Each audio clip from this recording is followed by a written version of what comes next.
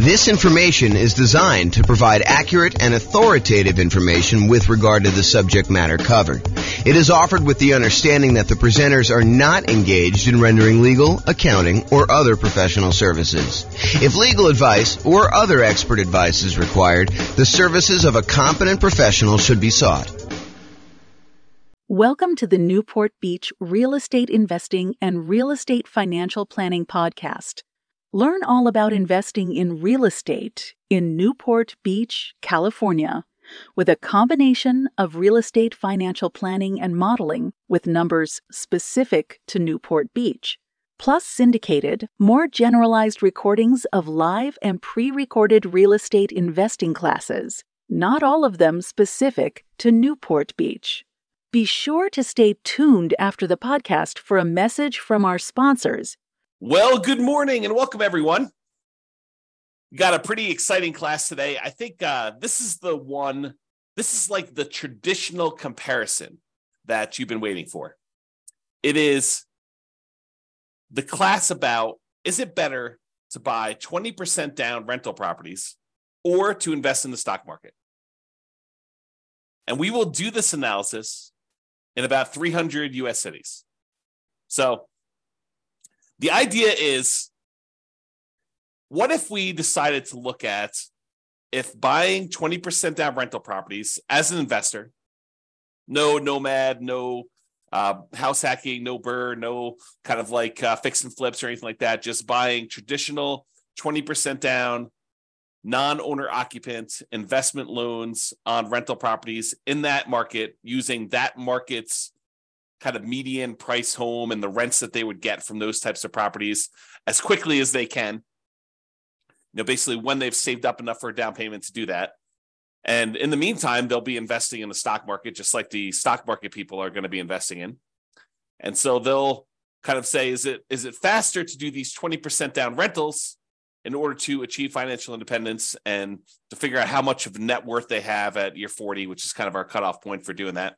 So we'll go look at all those numbers and we'll see once and for all, although it's not really once and for all because there's all sorts of variations in these things.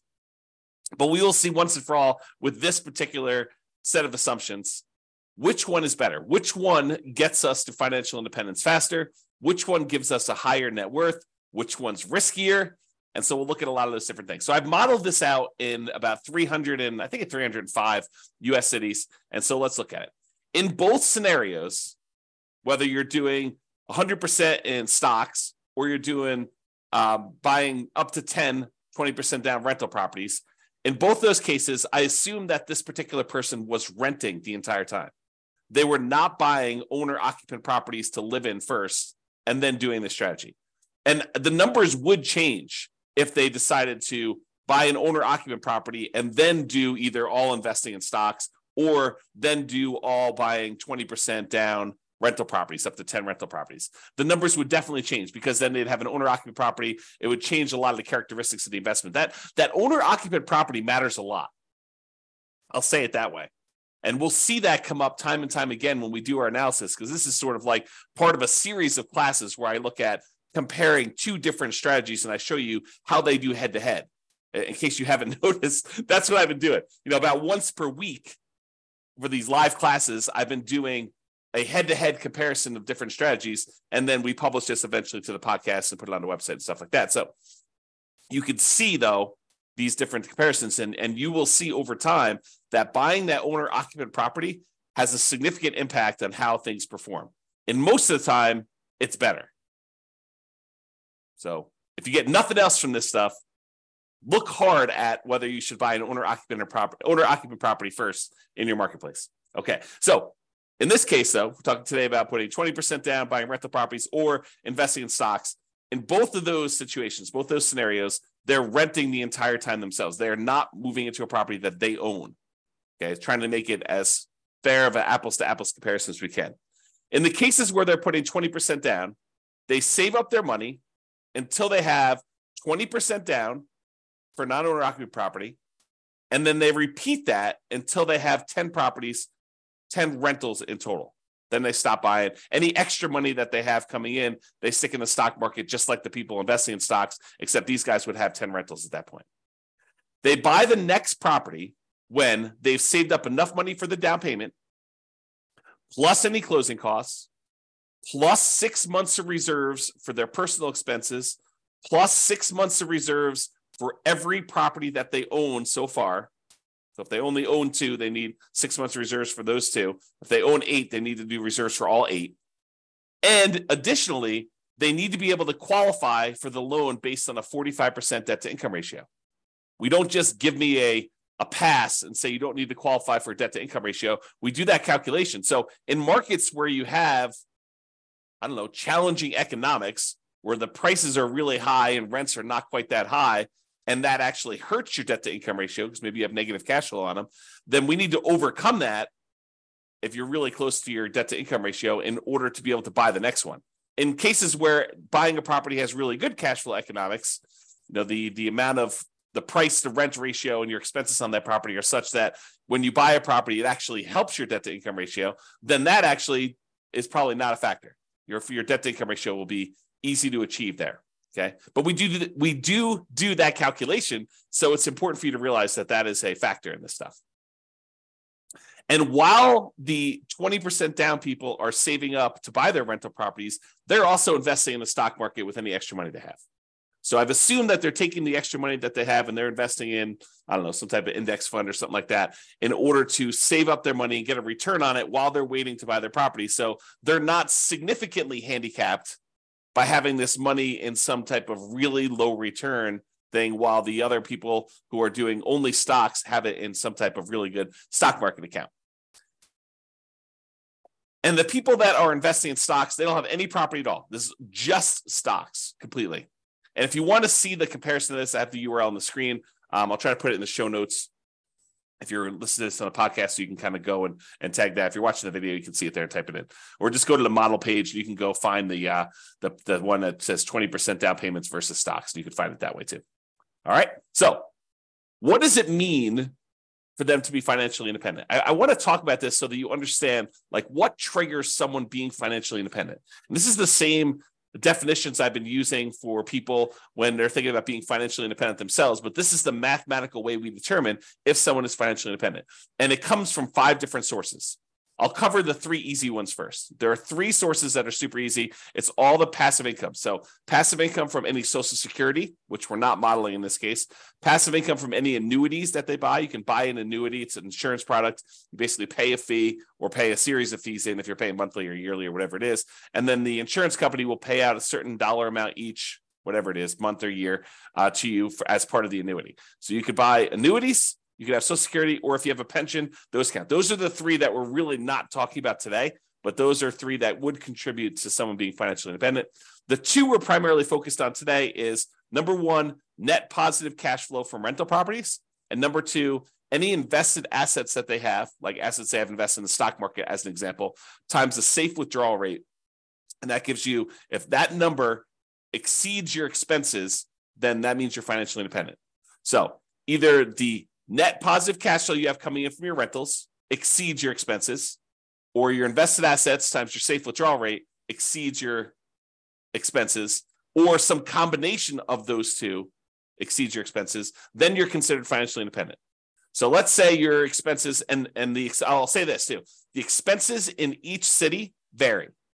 So the person living in Mobile, Alabama is earning a different amount than the person living in Los Angeles, California, because they need to be able to afford properties in those marketplaces. And someone who typically works in Los Angeles makes more on average than someone who works in Mobile. Just kind of looking at the numbers of what income people make in different areas of the country, we kind of adjust for that. And we base it on being able to afford a home in that particular marketplace. Okay, so we adjust those.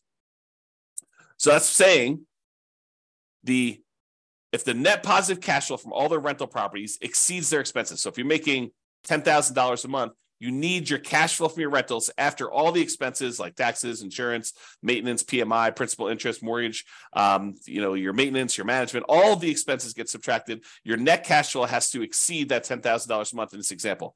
Or if you've got whatever it is, $5 million invested in the stock market, and you're timesing that by a 4% safe withdrawal rate, which I think is what we use for this, then that would be whatever that is per year. 5 million times 4 is that $200,000. So they're making in excess of what they would need to do in that particular case.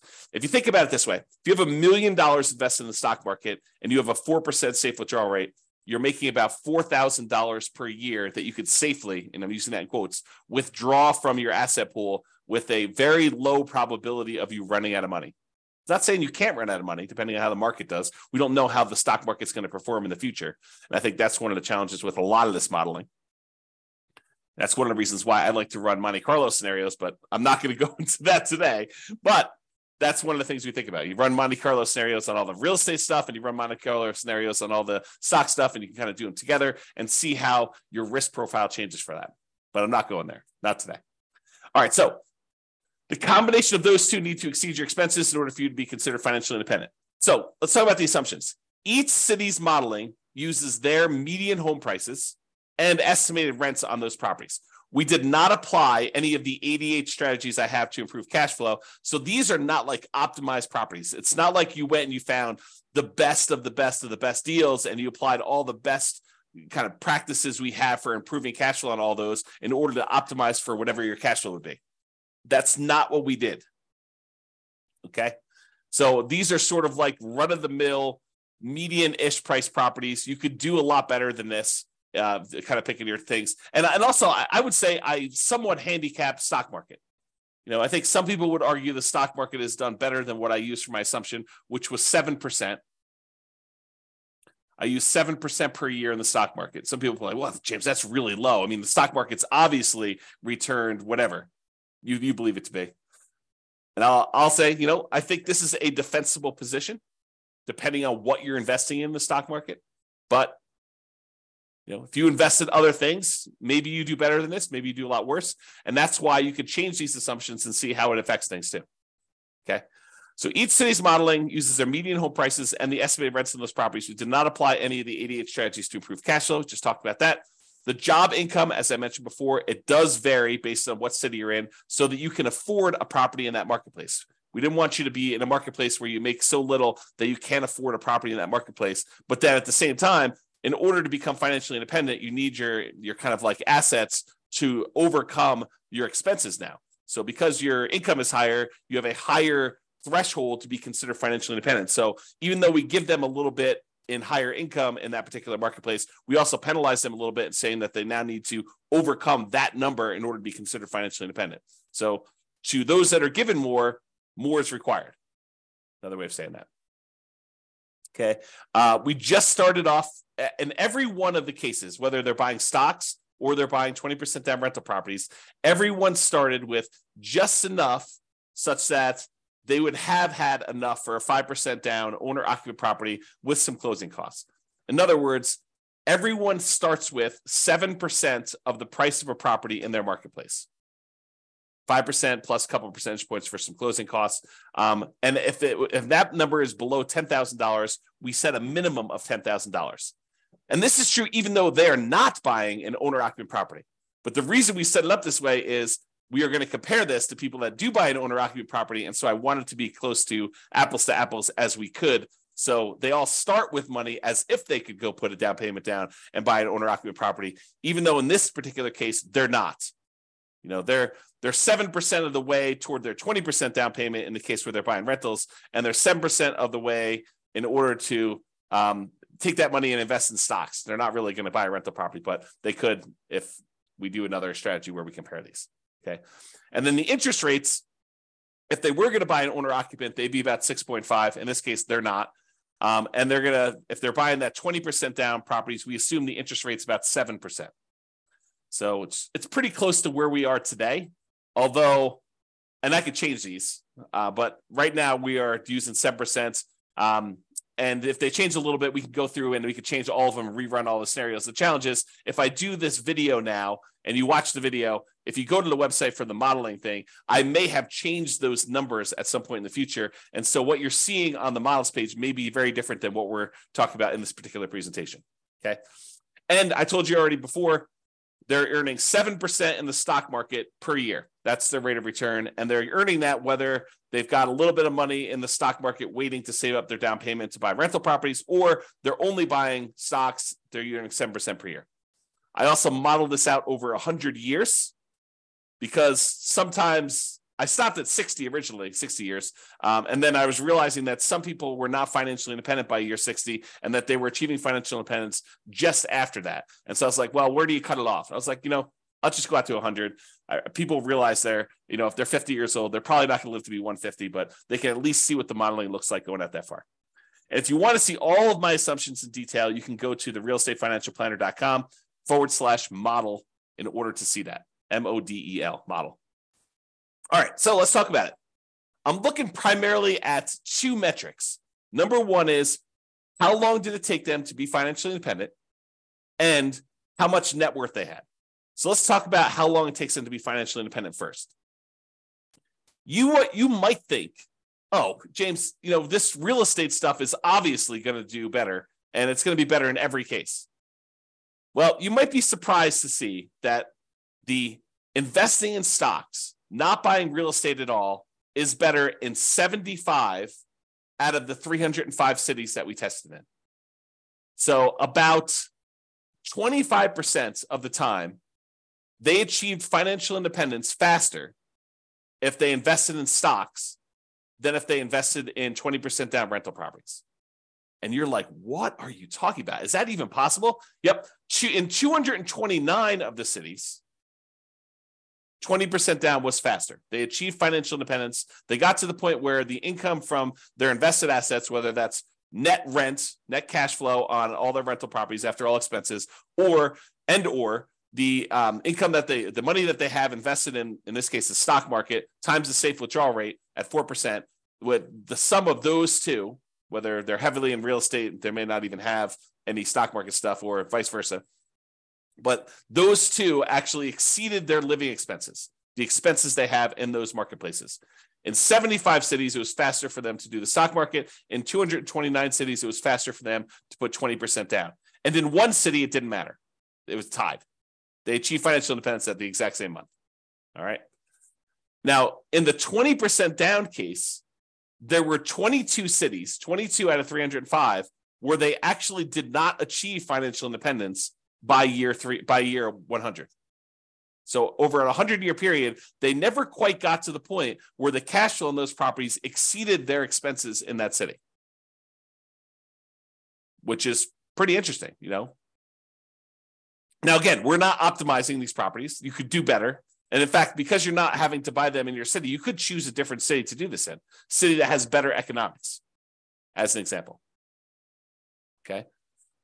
Or they may have enough net worth in the properties that they bought, where even though the cash flow didn't quite get them to financial independence, they could, in theory, at least sell off some of those properties or all of those properties and convert it to the stock market or convert it to free and clear rental properties and actually have achieved financial independence. We didn't do any of that modeling, although we do that in other scenarios where we go head to head. This is sort of like the basic version. In cases where they invested in stocks only, all of them, all 305 actually achieved financial independence within a 100-year time period. All right. So there were 22 cases where 20% down did not, and there were 305, all of them achieved it when they did stocks. All right. This chart breaks down how many of the cities achieved financial independence at what time. So this is the low time. So, this is like 100 months. This is like 1,200 months over here.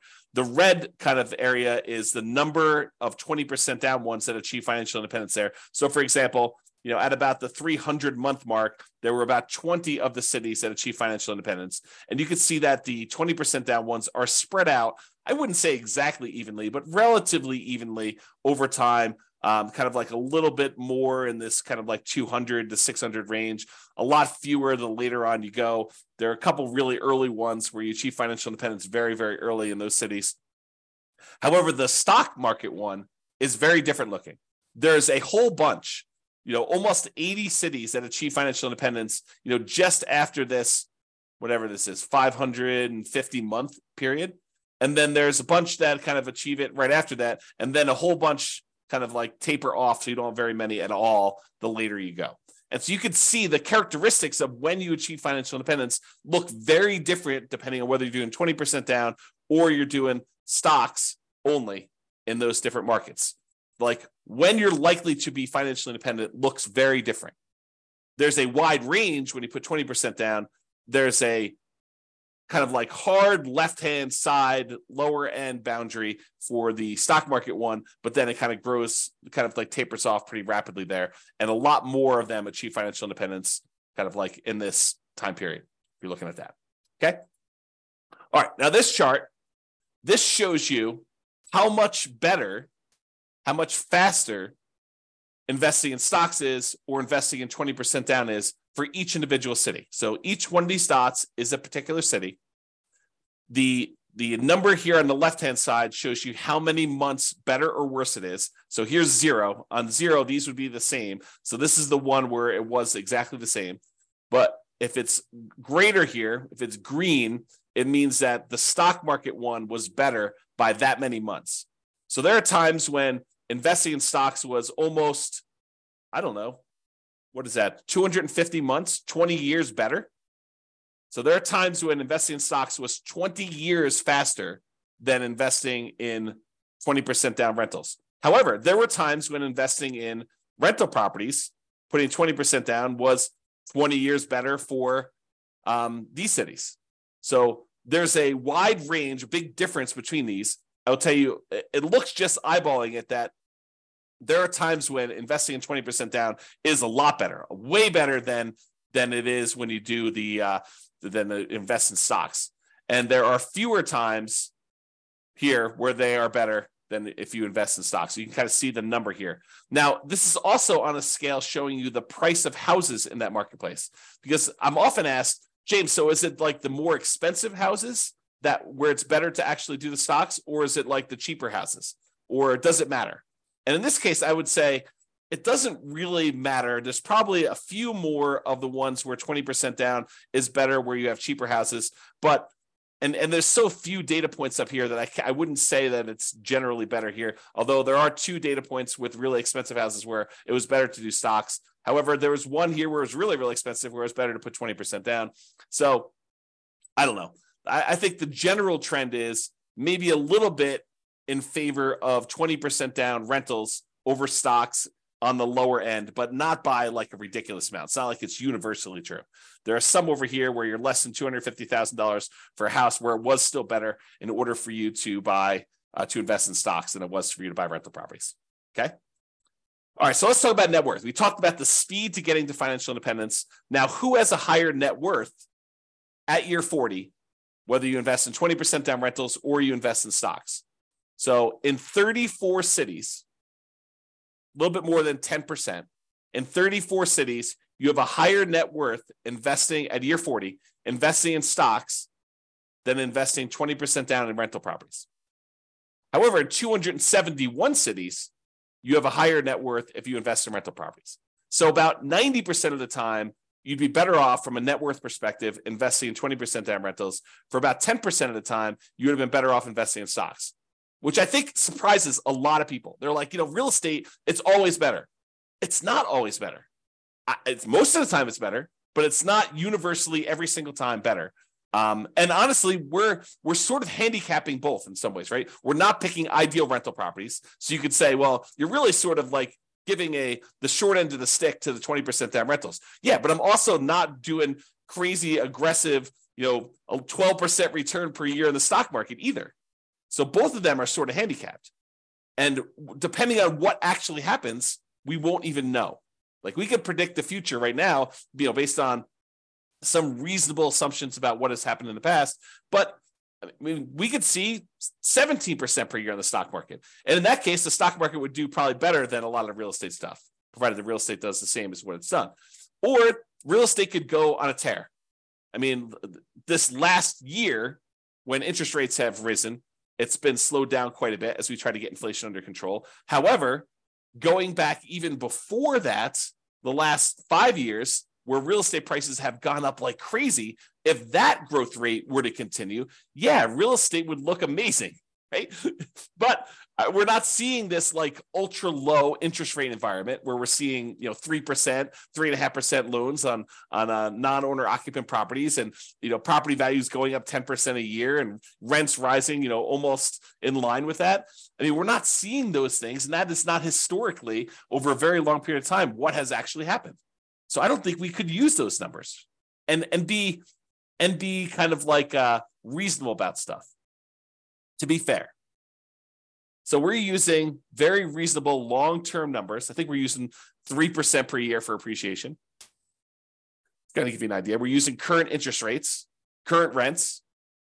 Although I'm not an expert in every one of these markets. Maybe you go look at my assumptions for your particular city and you're like, James, you're off. You're wrong on these numbers. Okay, fine. Reach out to me, tell me what the right numbers are. We'll rerun them and do it. But it's only going to affect one of the cities.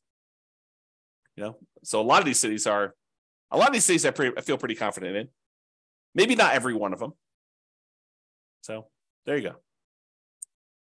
go. So you can kind of see there, and there were no situations where it was exactly the same net worth at year 40. Now, this is that same type of chart before where we show you how much better, and instead of showing you how many months better, now it's showing you how many dollars better it was in net worth at year 40, broken out by the price of houses in those marketplaces. The red dots, each dot is a city, by the way. The red dots are the ones where the stock market had a higher net worth, and the green dots are the ones where putting 20% down had a higher net worth. And the first thing I'll point out to you is the ones where you put 20% down, there were a lot more cases where your net worth was not just a little bit higher, but a lot higher. So you had a much higher variance, much higher range of how much better these strategies were. Sometimes putting 20% down was not like $500,000 better. It was like $10 million better, significantly better. But the red ones, the ones where the stock market was better, those all are relatively small differences better. So, they might be better, but it might have only been better by, $500,000 as an example. And there are not that many of them, as we showed you before. Okay. Now, is this skewed toward higher price houses? Yeah, maybe a little tiny bit. The higher your priced houses, the better the stock market was than buying the rental properties. But there are some cases where doing the rental properties, 20% down rental properties, where you're putting, where you had really expensive properties, where those were better too. There's a couple green dots at very expensive houses as well. It tends to look, just eyeballing this really roughly, that when you have low-priced houses and you're buying 20% down rentals, you tend to have a higher net worth than if you invest in the stock market. But there are exceptions to that. There's at least one right here where that's probably in the $200,000 to $250,000 range, and there's a whole bunch between $250,000 and $500,000 where it was better to actually invest in stocks. Okay. All right. There were 21 cases where even with 6 months of reserves for your personal expenses, 6 months of reserves for a rental property when you buy a rental property, that the cash flow was so ugly buying rental properties that you ran out of money. And those were all cases where you're buying rental properties. You never ran out of money if you were doing stocks. Okay.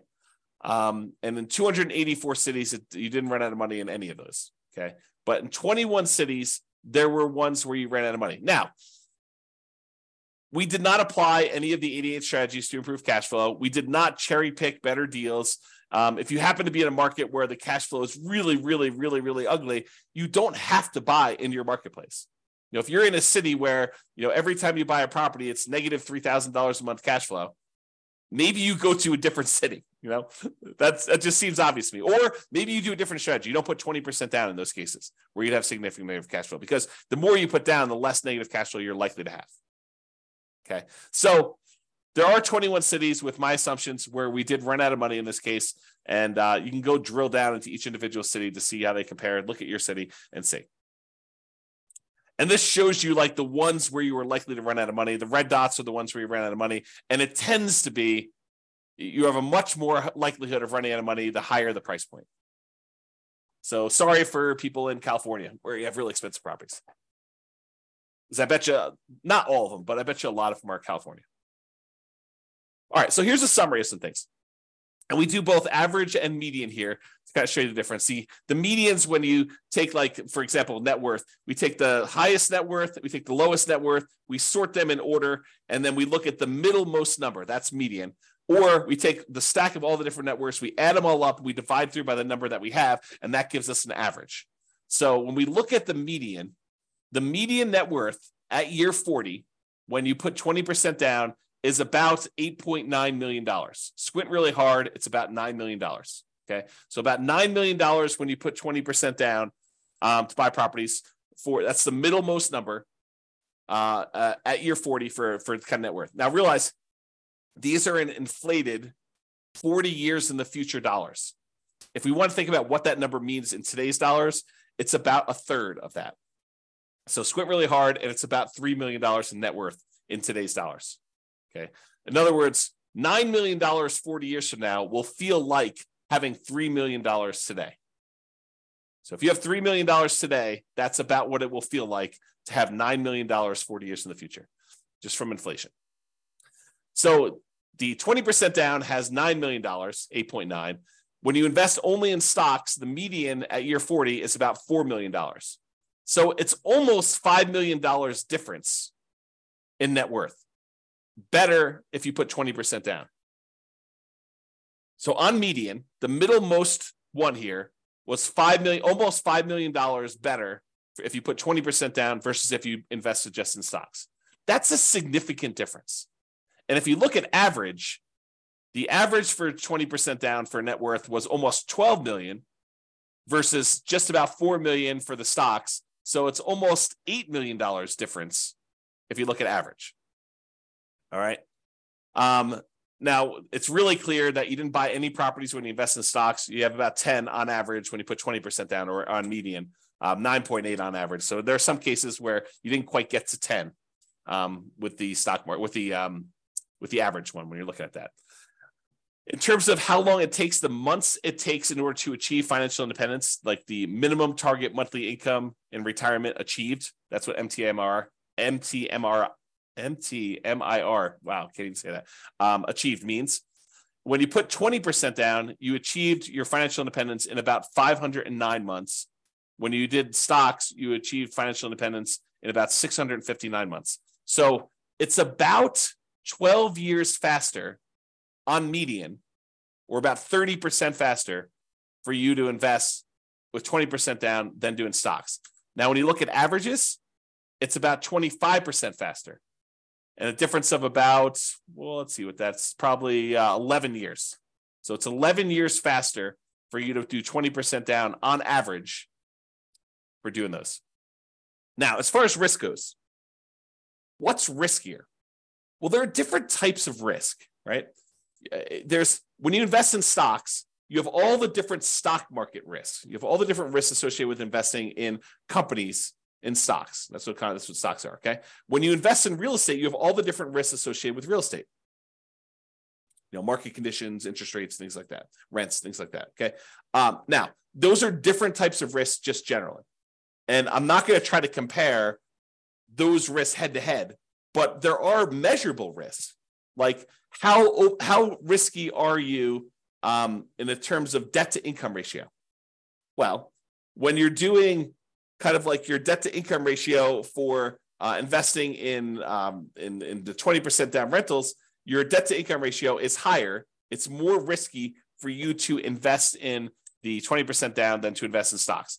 And the average debt to net worth, 47% on average compared to zero, or the average debt to account balance, 219.84% to 0%. So in other words, because you're taking on debt when you're buying these 20% down rentals, and you're not taking on any debt when you do the stock market ones, you will find that you are riskier doing 20% down than if you are not doing 20% down, than if you're not taking on any debt at all. Okay, so in general, it is riskier to put 20% down. All right. I think I've been talking about this idea throughout, but median property and rent. You could apply the 88 strategies we have to improve cash flow, to improve the numbers for the one that has rentals. we're basically using the median price properties and what rent might be on those properties in each market. You should be able to choose and do better than that. And I do model some of those improvements in the other scenarios that we run or the ones that we plan on doing videos if we're in the future. So you'll see the impact of that as we go, or go look them up now. There are a lot of them are available. Now, if you happen to be an expert in your local marketplace, you look at my assumptions, and you're like, James, these numbers are off, go ahead and reach out to me and I can change them. And we'll change them and we'll rerun everything. Okay. Now, I'm not trying to find like the best case. I'm not trying to find the fact that you are a super deal finder and that you're able to find these ridiculously amazing, kind of like a really exceptional deals. What I want to find are deals where the typical real estate investor in that marketplace could do those deals. Where any investor comes in there, they could find a deal like what we're describing. I don't want to do like if you're like the top 1% of investors, you'll be able to uncover these deals. That's not reasonable. It's not a reasonable assumption for us modeling this long term. Okay. Now, again, if you were moving into these properties, you'd have to buy into your local marketplace. But you could say, hey, I'm in a marketplace where cash flow is really, really ugly buying here. Maybe I should go look at another market around me or another market out of state, and I could invest in those. We did not model that, even though we would probably choose to do that, right? In a lot of cases, we're looking at a market, we're like, this is really ugly. I don't want to voluntarily take on a property that has negative $3,000 in cash flow. Maybe I'll go put more down, change my strategy, buy properties free and clear, go to a different market. There are all these different things we could do where we're not really limited by voluntarily doing really bad investing, really unsavory, high negative cash flow investing in that marketplace. So it could be a lot better than what we're showing if we use some just really basic common sense stuff of changing our strategy or doing something slightly different or applying the strategies to improve cash flow or whatever we're doing there. And then obviously investing in stocks is not directly affected by which market you're in. However, it is indirectly affected by how much you ended up starting with, because if you're in a more expensive market, you end up starting with a little bit more money. The amount you're earning, so if you're earning more in a marketplace, you actually are setting aside more into the stock market investments, how much you're saving, and the criteria to be considered financially independent, because if you're in a more expensive market, your expenses are higher, so you need a higher hurdle to overcome to be considered financially independent. So all those things do factor in. I do take that into account. All right, so in conclusion, in our current market conditions, current prices, current interest rates, current rents, in about 300 U.S. markets, using what I would refer to as less than ideal median price to rent properties, putting 20% down tends to outperform investing in stocks in terms of net worth and speed to financial independence. The market does matter, though. In some markets, investing in stocks is faster, more profitable, and arguably better. Generally, investing in real estate tends to be riskier, whenever you measure risk with debt, especially.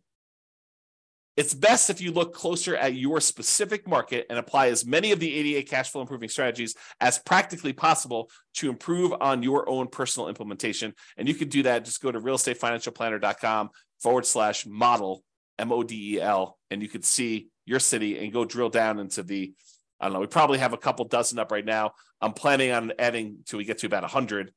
Provided the server can handle that load. We'll see how it goes as I really ramp up and do a lot more of these, because realize we're not just doing one, we're doing 300 every time we add one. So it gets very large. The data sets get very large over time.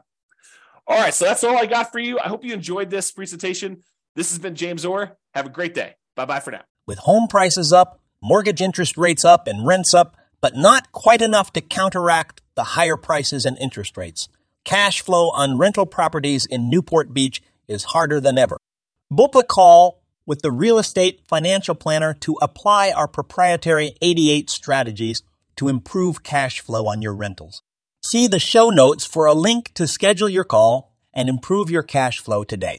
If you're a real estate agent, lender, or professional in Newport Beach that wants to help our real estate investor listeners, consider reaching out to learn about collaboration opportunities with this podcast. We'd love to add more value to our listeners by having you assist our investors buy, sell, and finance their real estate investments. See the show notes to schedule a call to discuss collaboration opportunities.